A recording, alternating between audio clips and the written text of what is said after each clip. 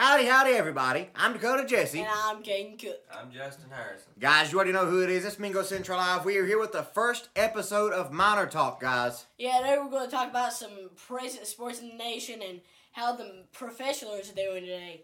Yeah, guys, we're going to be talking, the whole premise of this podcast that we plan on doing every now and again for a little while is we're going to be talking about current news in the NFL, NBA, MLB, soccer. Basically, anything that we want to talk about, it'll come up here about sports. And so we've got a couple things picked out for tonight, and I'm going to start it off. And a lot of you may have already heard that Jason Witten, who retired from the Cowboys, is now coming back into the league. He announced it Thursday. He was the tight end for the Dallas Cowboys. And along with him, he is not the only person to have ended his retirement. There have been quite a few, actually. Some of them that didn't even last an entire offseason, like Brett Favre.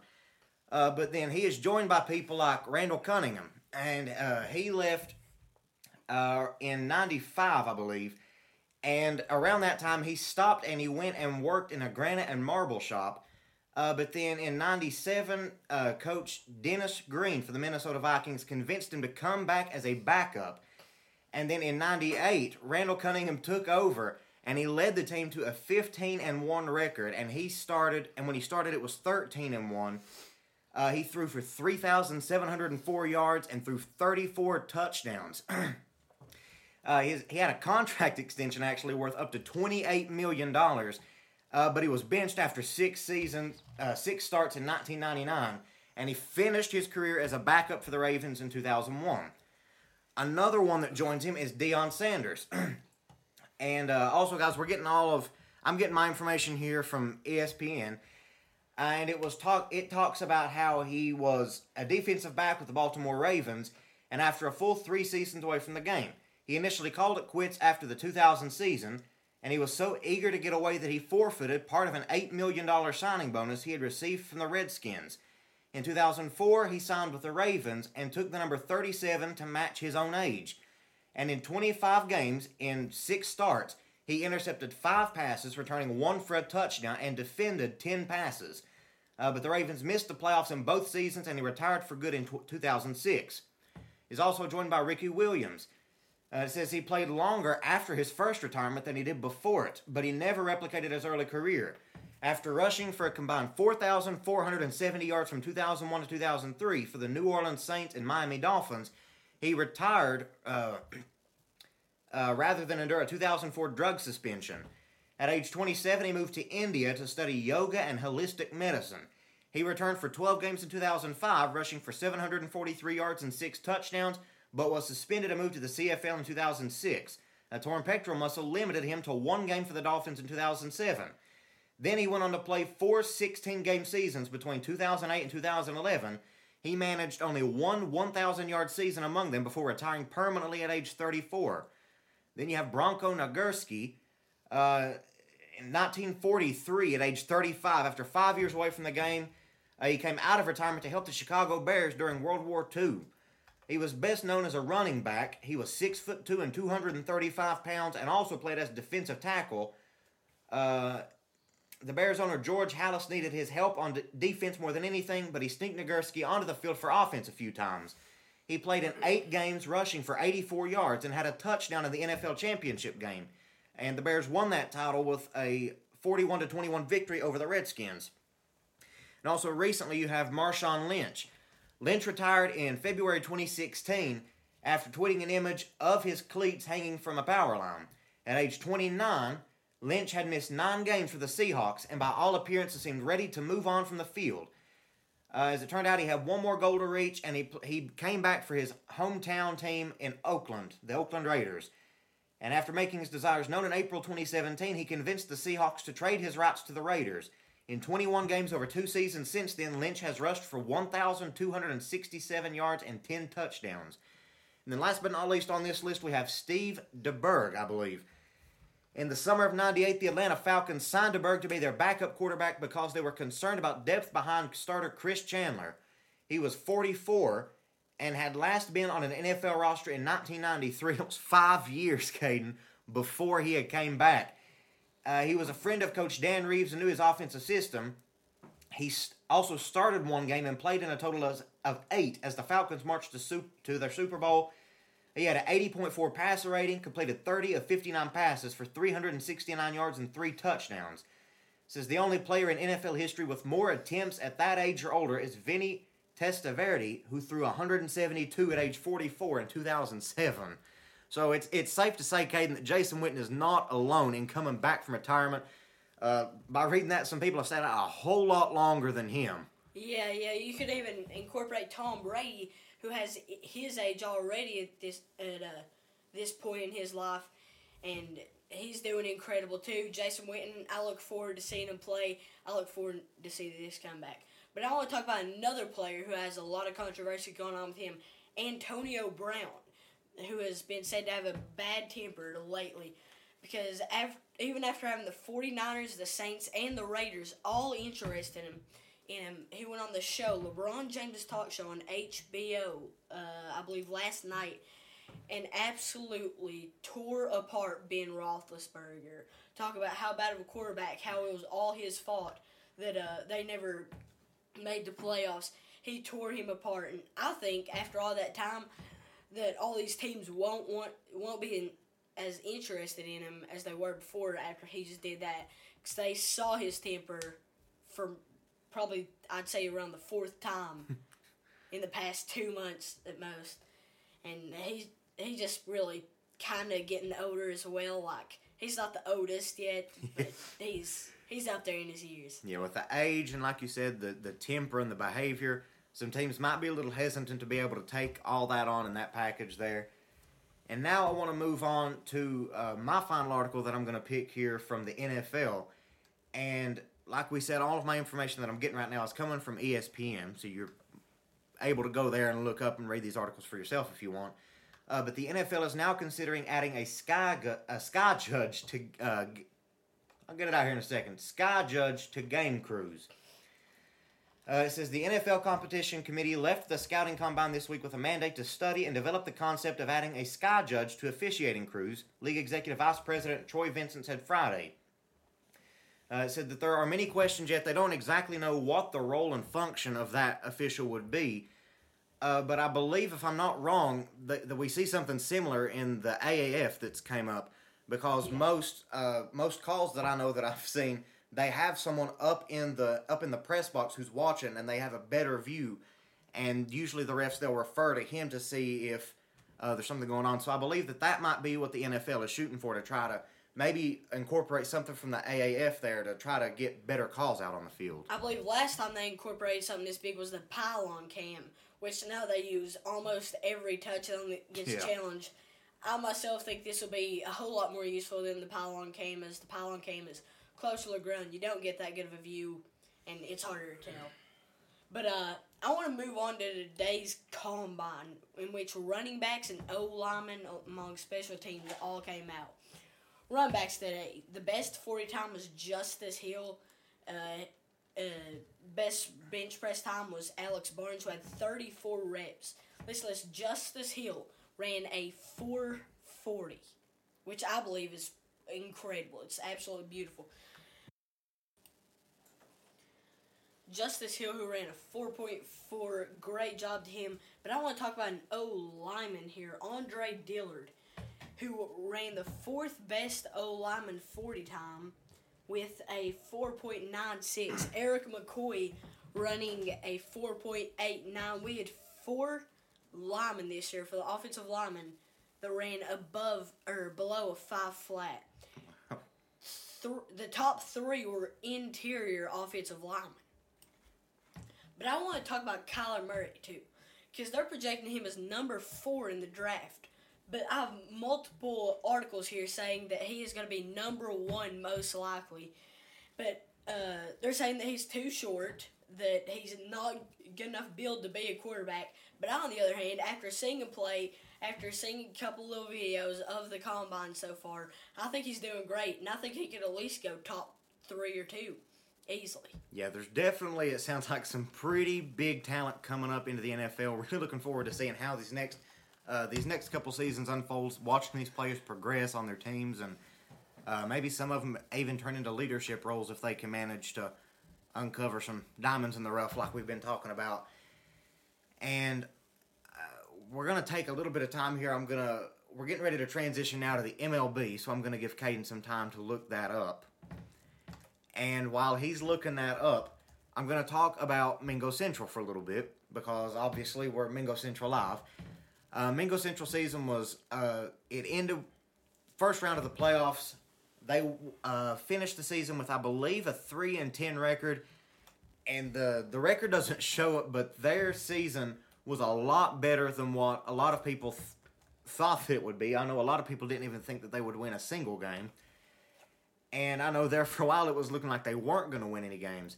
But from the first game of the season until that playoff game, it was a completely different team at the end of that year. Even though they still only won 3 games, they had managed to turn the team around and actually started playing as a team, started taking smarter shots. And I believe that there's a good chance that next year we'll come out with a more experienced starting lineup, maybe even a more experienced bench, and they'll be able to try to play better and maybe bring home some more wins next year, Gabe. Yeah, hopefully.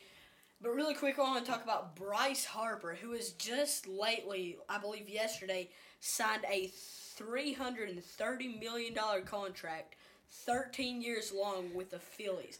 This is going to be the biggest contract so far in MLB history, which I think is absolutely incredible. And this kid made the All-Star team at 19 and got MVP at 22. He has the talent, obviously, to back this contract up. And,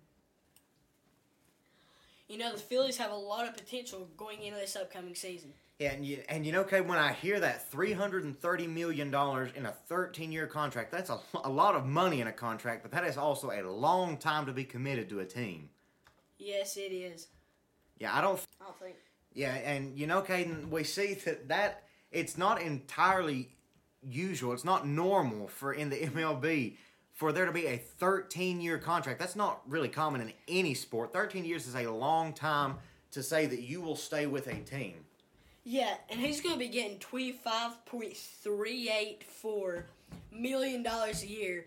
And if I have that right, that means he's going to be paying about $11 million in taxes. Yeah. So I would hate to be the guy that does this guy's taxes. Yeah, I believe that for that many millions of dollars a year, though, 13 years might not last as long as he would even want it to. Nah. But if he performs good, like I would assume they're hoping he is, that he'll probably stay even longer if he wants to.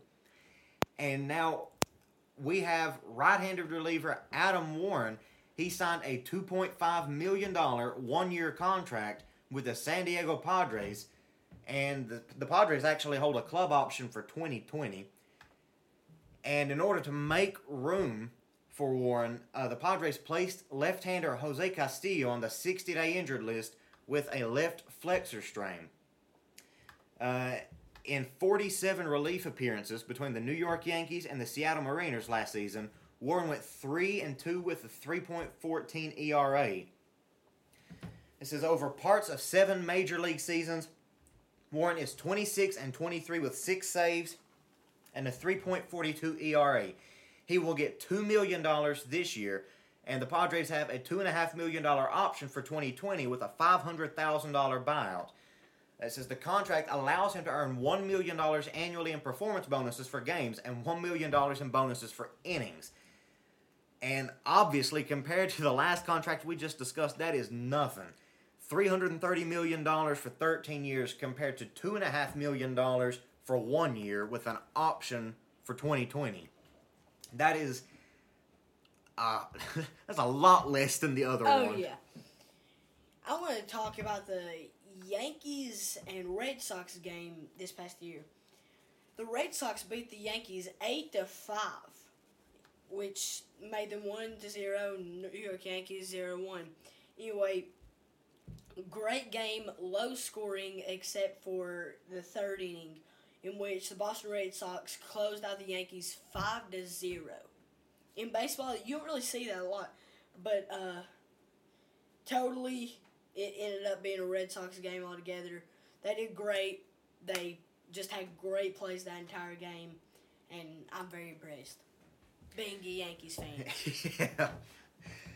And I'm going to spin something. This isn't necessarily with the MLB, but I found the article here, and it sounds like it's pretty interesting.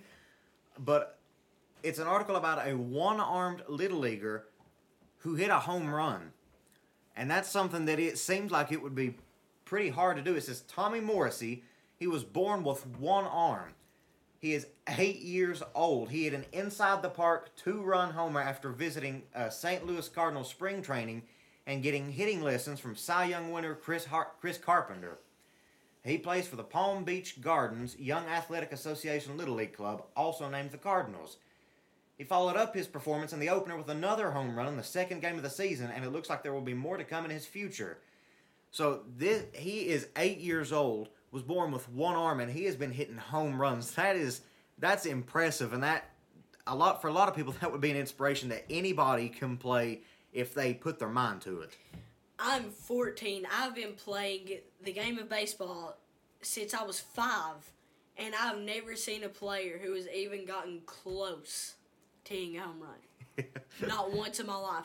Let alone a little leaguer, age of 8, born with one arm, hit a 2-run home run. I think in my short time of playing baseball, I've only saw maybe one home run. So to say that he has got not just one but multiple already, and he's only got one arm, it's amazing. And he might turn into one of the Griffins that went into the NFL. Might end up going to the MLB like that, and who knows? He might have a pretty bright future ahead of him. And now, unless you've got something else to add to the MLB, we'll transition to the NBA. And there has been a lot going on there, and my article that I'm going to talk about right here while I'm giving Caden time to find something is about the Raptors beating the Trailblazers 119 to 117. Kawhi Leonard made a game-winning shot in this game to put the Raptors up over top of the Blazers. Let me see if it mentions here how many seconds there were. With 3 seconds remaining, Kawhi Leonard hit the shot, and then they went on to win by 2 points in that game. And that would be... It always sucks whenever a team loses, but I feel like it adds that extra type of resentment and anger kind of, and disappointment whenever you lose by like 2 points and a game-winning shot, because obviously that was a nice matchup that night. And it mentions here that Kawhi Leonard used a screen by Kyle Lowry to drive against Damian Lillard, and then he rose up over his smaller opponent for the basket. Raptors coach Nick Nurse said, "We just practiced this exact scenario yesterday. It was great. Kyle sets a screen, and we try to get the smaller guy so he can shoot, so he can just vault up over him and shoot." And it said that they had the same play moments earlier with Lowry making a layup, and then when the play was called again, Leonard was more interested in keeping the ball himself. Said, "I was looking to get baseline. The first time I had seen I could be a little bit more aggressive, and that's what I did the second time down." Leonard scored 38 points, and Lowry had 19 points and 10 assists as the Raptors won for the 9th time in 10 games. Toronto is an NBA best 11-4 in games decided by 3 points or fewer. Lowry said, "Just staying composed and understanding that situations aren't always going to be perfect." So to say that that was a close game and one exciting for fans, and especially the players and the coaching staff who probably wanted to pull their hair out watching that game, it would had to have been one that kept you on the edge of your seat, Caden. Yeah, and now I want to talk about something that happened a couple years ago that corresponds with something that happened this past week. Years ago, Kobe Bryant, in the last seconds of the game, shoots one from the three-point line. It would be almost impossible to make. Goes off the backboard, goes in, ties up the game, they win in OT. Anyway, against the Warriors this past week, Dwayne Wade made a similar impossible, in quotation marks, shot as a send-off for his retirement this year. It was absolutely unforgettable, incredible. It was beautiful. Dwayne Wade, Miami Heat, played there all his life. Played with LeBron, played in the All-Star game this year. Great, just all around great player. Like, you know those players where they can do anything they need to do. It seems like anything that they are assigned, anything they have to do, they'll get it done. Yes, kind of like Draymond Green. Yeah. He can play in the paint, but if he needs to, he can shoot. That's how Dwayne Wade is. He's just unstoppable. And now we're going to move on with the Milwaukee Bucks. They have agreed to a 4-year, $70 million contract extension for Eric Bledsoe. General Manager John Horst said Friday that the team has agreed with Bledsoe on the extension and are moving toward finalizing it. He said, "We are excited to have Eric continue to be a core part of the team. If they hadn't have signed this 4-year, $70 million deal, Bledsoe would have become an unrestricted free agent this summer, but he wanted to play the rest of his prime with the franchise and finalized an extension that will start to set the market for free agent guards in the July marketplace." And Bledsoe was quoted as saying, "Right now, we gel him." And then when asked why he didn't wait until free agency to sign the extension, he said, "I'm around a great group of guys. They're like brothers to me. They took me in with open arms last season, and it's paying off right now, so why not?" And, Kane, I think that that's something that maybe in some players around the league it's lacking, but I've seen a lot of players that they have this type of commitment where they want to play in their prime years, in their early years when they're starting to hit their peak. They're wanting to play their years with the team that they're currently with, and they're not really interested in going anywhere else. And that's the case with Eric Bledsoe. He said so himself, and so yeah, he is getting a 4-year, $70 million contract. We've had a lot of contract articles that we've read about here today. Yes, we have. Anyway, I want to talk about Giannis Antetokounmpo for the Bucks, the team you just now mentioned. Playing in the All-Star game, Steph Curry dribbles it behind him. Antetokounmpo jumps up and slams it down. And when I say slams it down, he destroyed the net. But I want to talk about how high he jumped. You know this guy's already tall enough. And how exactly high is an NBA net? It's like 13 feet. Yeah, somewhere around there. Yeah. This dude cleared that by at least 2 feet. No joke whatsoever. This dude could have dunked it probably the height of this house. Like it was nothing. And I'm just absolutely shocked by that. But another thing that happened corresponding with Dwayne Wade earlier, this is his retirement year. When they were younger, Dwayne Wade and LeBron, Dwayne used to always alley-oop LeBron. And there's a picture now of where Dwayne Wade ooped LeBron in the All-Star game. And it says he looked away for the early ones because Dwayne Wade was looking away from the oop because it was a normal thing back then. And in this one, you can see Dwayne Wade looking back just to see that same thing one more time before he leaves. And honestly, that just hit me in the heart. Like, that's one of those things where you just can't believe it's actually happening. Like, I feel like, I know he's not Michael Jordan, but I feel like Michael Jordan's retired. That's how I feel right now. And now we're going to give Caden just a little bit of time to find an article here because I've got all these things. ESPN's real organized with their stuff, and Caden's, he's going off of different websites than I am. But now we're going to move on to college football. And the first article that I'm going to read here is that the NCAA has proposed a rule toughening the second targeting call.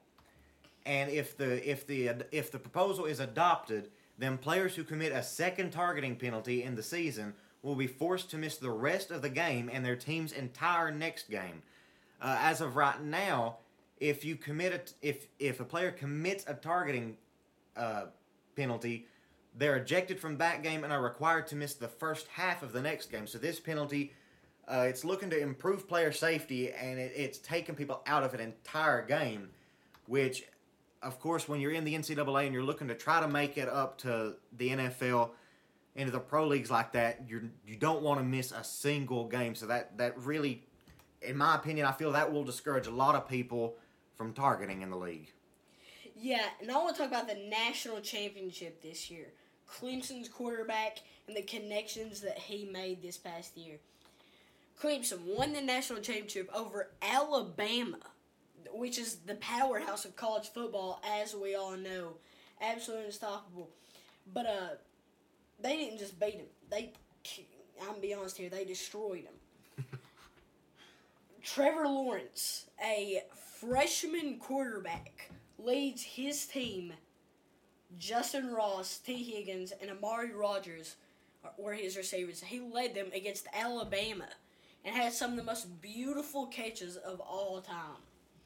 I think it was Justin Ross stretched his entire arm out and had a pretty much off the fingers catch with one hand. It was beautiful. Anyway, I believe this kid's going to be great one day. He's going to go into a draft. He's going to be able to stop here in a couple years. And he's going to be the next Baker Mayfield. That's all I'm saying. I'm calling it right now. I will call it right this second. And years from now, we're going to go back and we're going to listen to this. This kid will be the next Baker Mayfield. Yeah, we'll come back to this podcast and we'll see how accurate that statement is. And who knows, it might end up being pretty accurate. And now, my next article that I'm going to be reading is that Wisconsin quarterback Alex Hornibrook is transferring. The school confirmed it on Wednesday. He has been the Badgers' starting quarterback the past 3 seasons and is entering his 5th year of eligibility. The Wisconsin coach Paul Chryst said Alex informed us of his decision to leave the team earlier today. He contributed to a lot of our recent success, and we want to thank him for all he did for our program. We wish him the best of luck. Okay, my bad.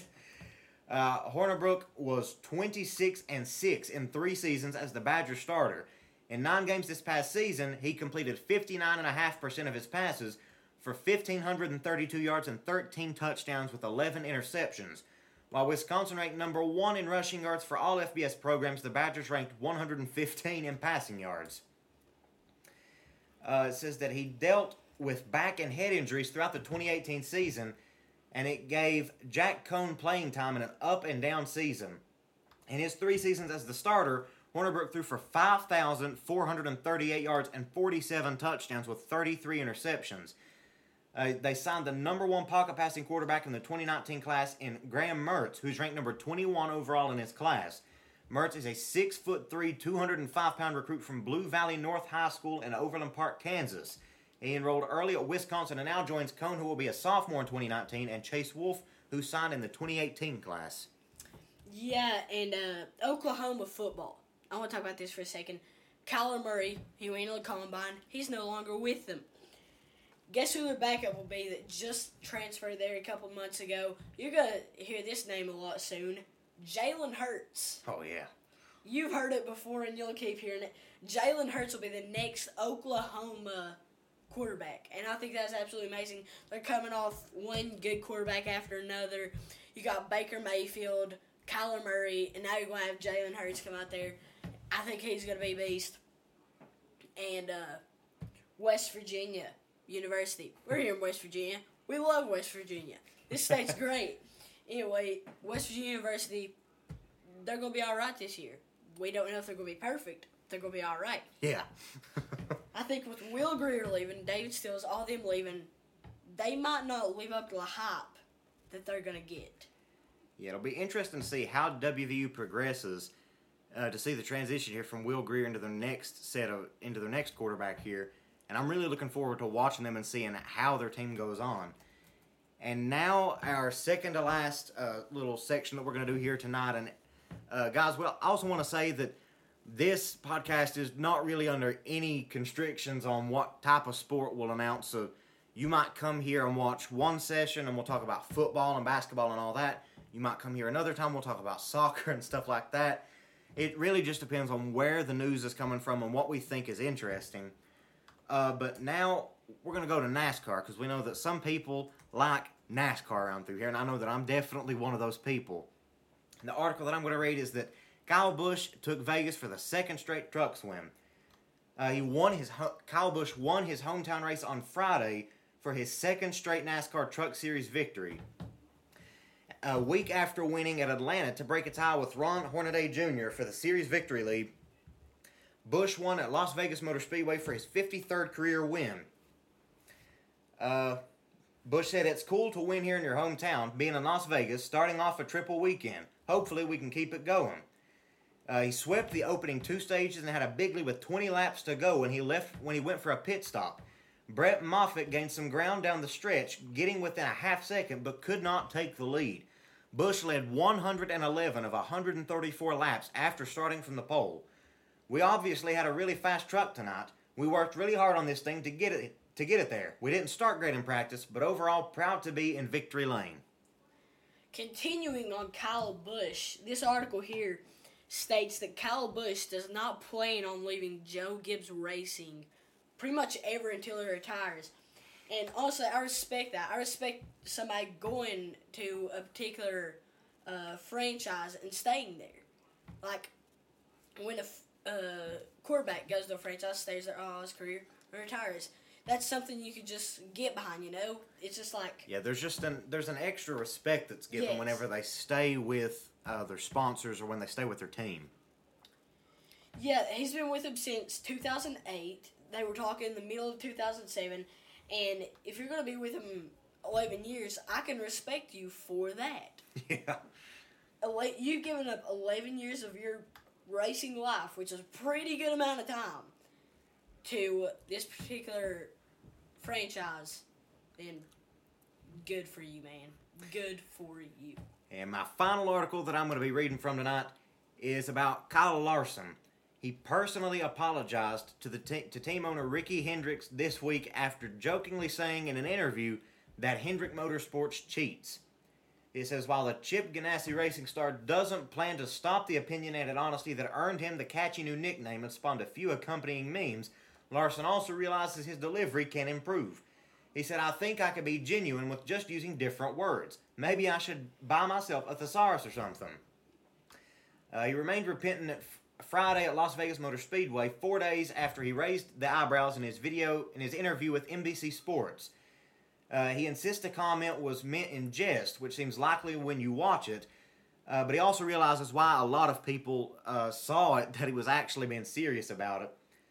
Larson said, in writing, it comes across totally different. I think that's where I got myself in trouble.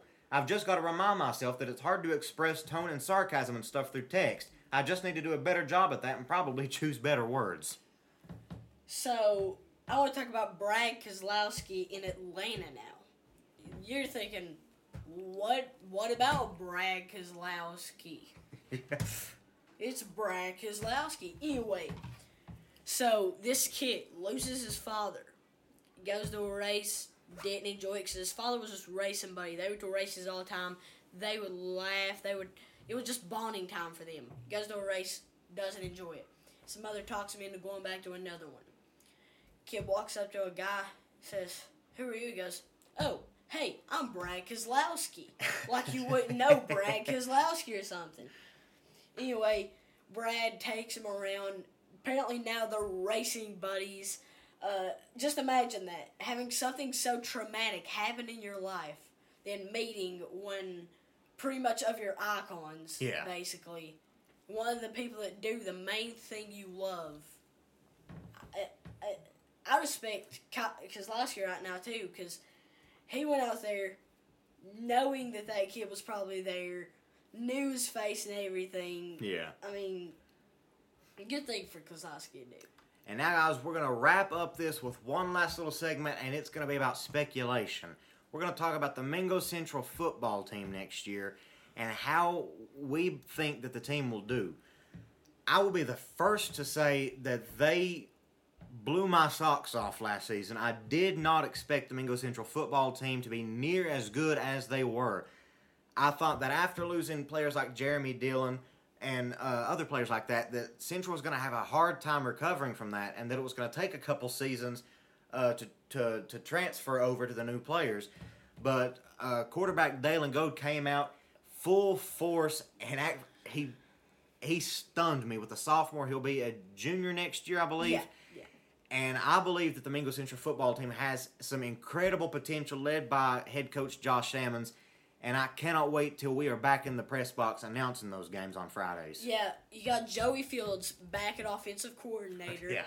Dalen Goad was 4th in the state this year at quarterback. And this kid's a sophomore. We're going for 2 more years. I'm absolutely thrilled. I can't wait. I just can't wait. Yeah, he definitely has some huge potential.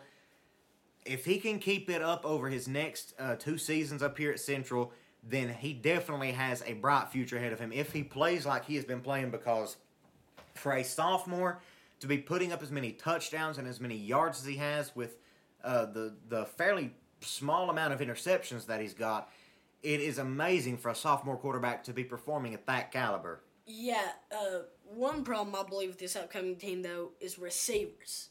Yeah. You have Drew and Devin Hatfield lead. Billy Mitchum graduated. You have one receiver out there that you had last year being Isaac Moore. You're going to have to find some people quick, get them out there, train them quick, and hope and pray that something good happens in that first game. Yeah, and I think that one other thing that the Mingo Central football team will be lacking, and unless they can manage to find someone over the summer, which is pretty likely, is where Billy Mitchum is graduating this year, Mingo Central will not have a kicker now. So they're going to have to try to find somebody to fill Billy Mitchum's shoes and someone who will be able to kick off on the kickoff, someone who might even be able to come in and kick the PATs. But we have saw some players who have attempted to try to kick PATs with Mingo Central over the past couple seasons, and it hasn't worked out. But I believe that next season, unless they can find someone, we're going to be seeing a whole lot more two-point conversions and a lot shorter kicks on the kickoff, Caden. Yeah, hopefully our special teams will be dominant next year. We're going to need some big and fast guys out there to get to the guy quicker because Billy could kick. Yeah, there's no way around that. That boy could boot a ball down the field any way you wanted him to. He could put it with pinpoint accuracy almost. I remember pre-games we would watch him, and he would punt it from the 45, and he'd land on the 1 yard line, like absolutely incredibly. And, well, guys, that's going to do it for this podcast, guys. And be sure that if you have any recommendations on what you think we should do to change it up, to make it more entertaining for you all to listen to, message our Facebook page, either the Mingo Central Live Facebook page, or me, Dakota Jesse, or Caden Cook, or Justin Harrison. Message any of us anytime. We'll look at it, and we'll see if we're not able to incorporate some of your guys' ideas. But that's going to do it for this first episode of the Minor Talk podcast. Again, I'm Dakota Jesse. And I'm Caden Cook. Guys, we'll see y'all next time. Most importantly, as always, guys, God bless.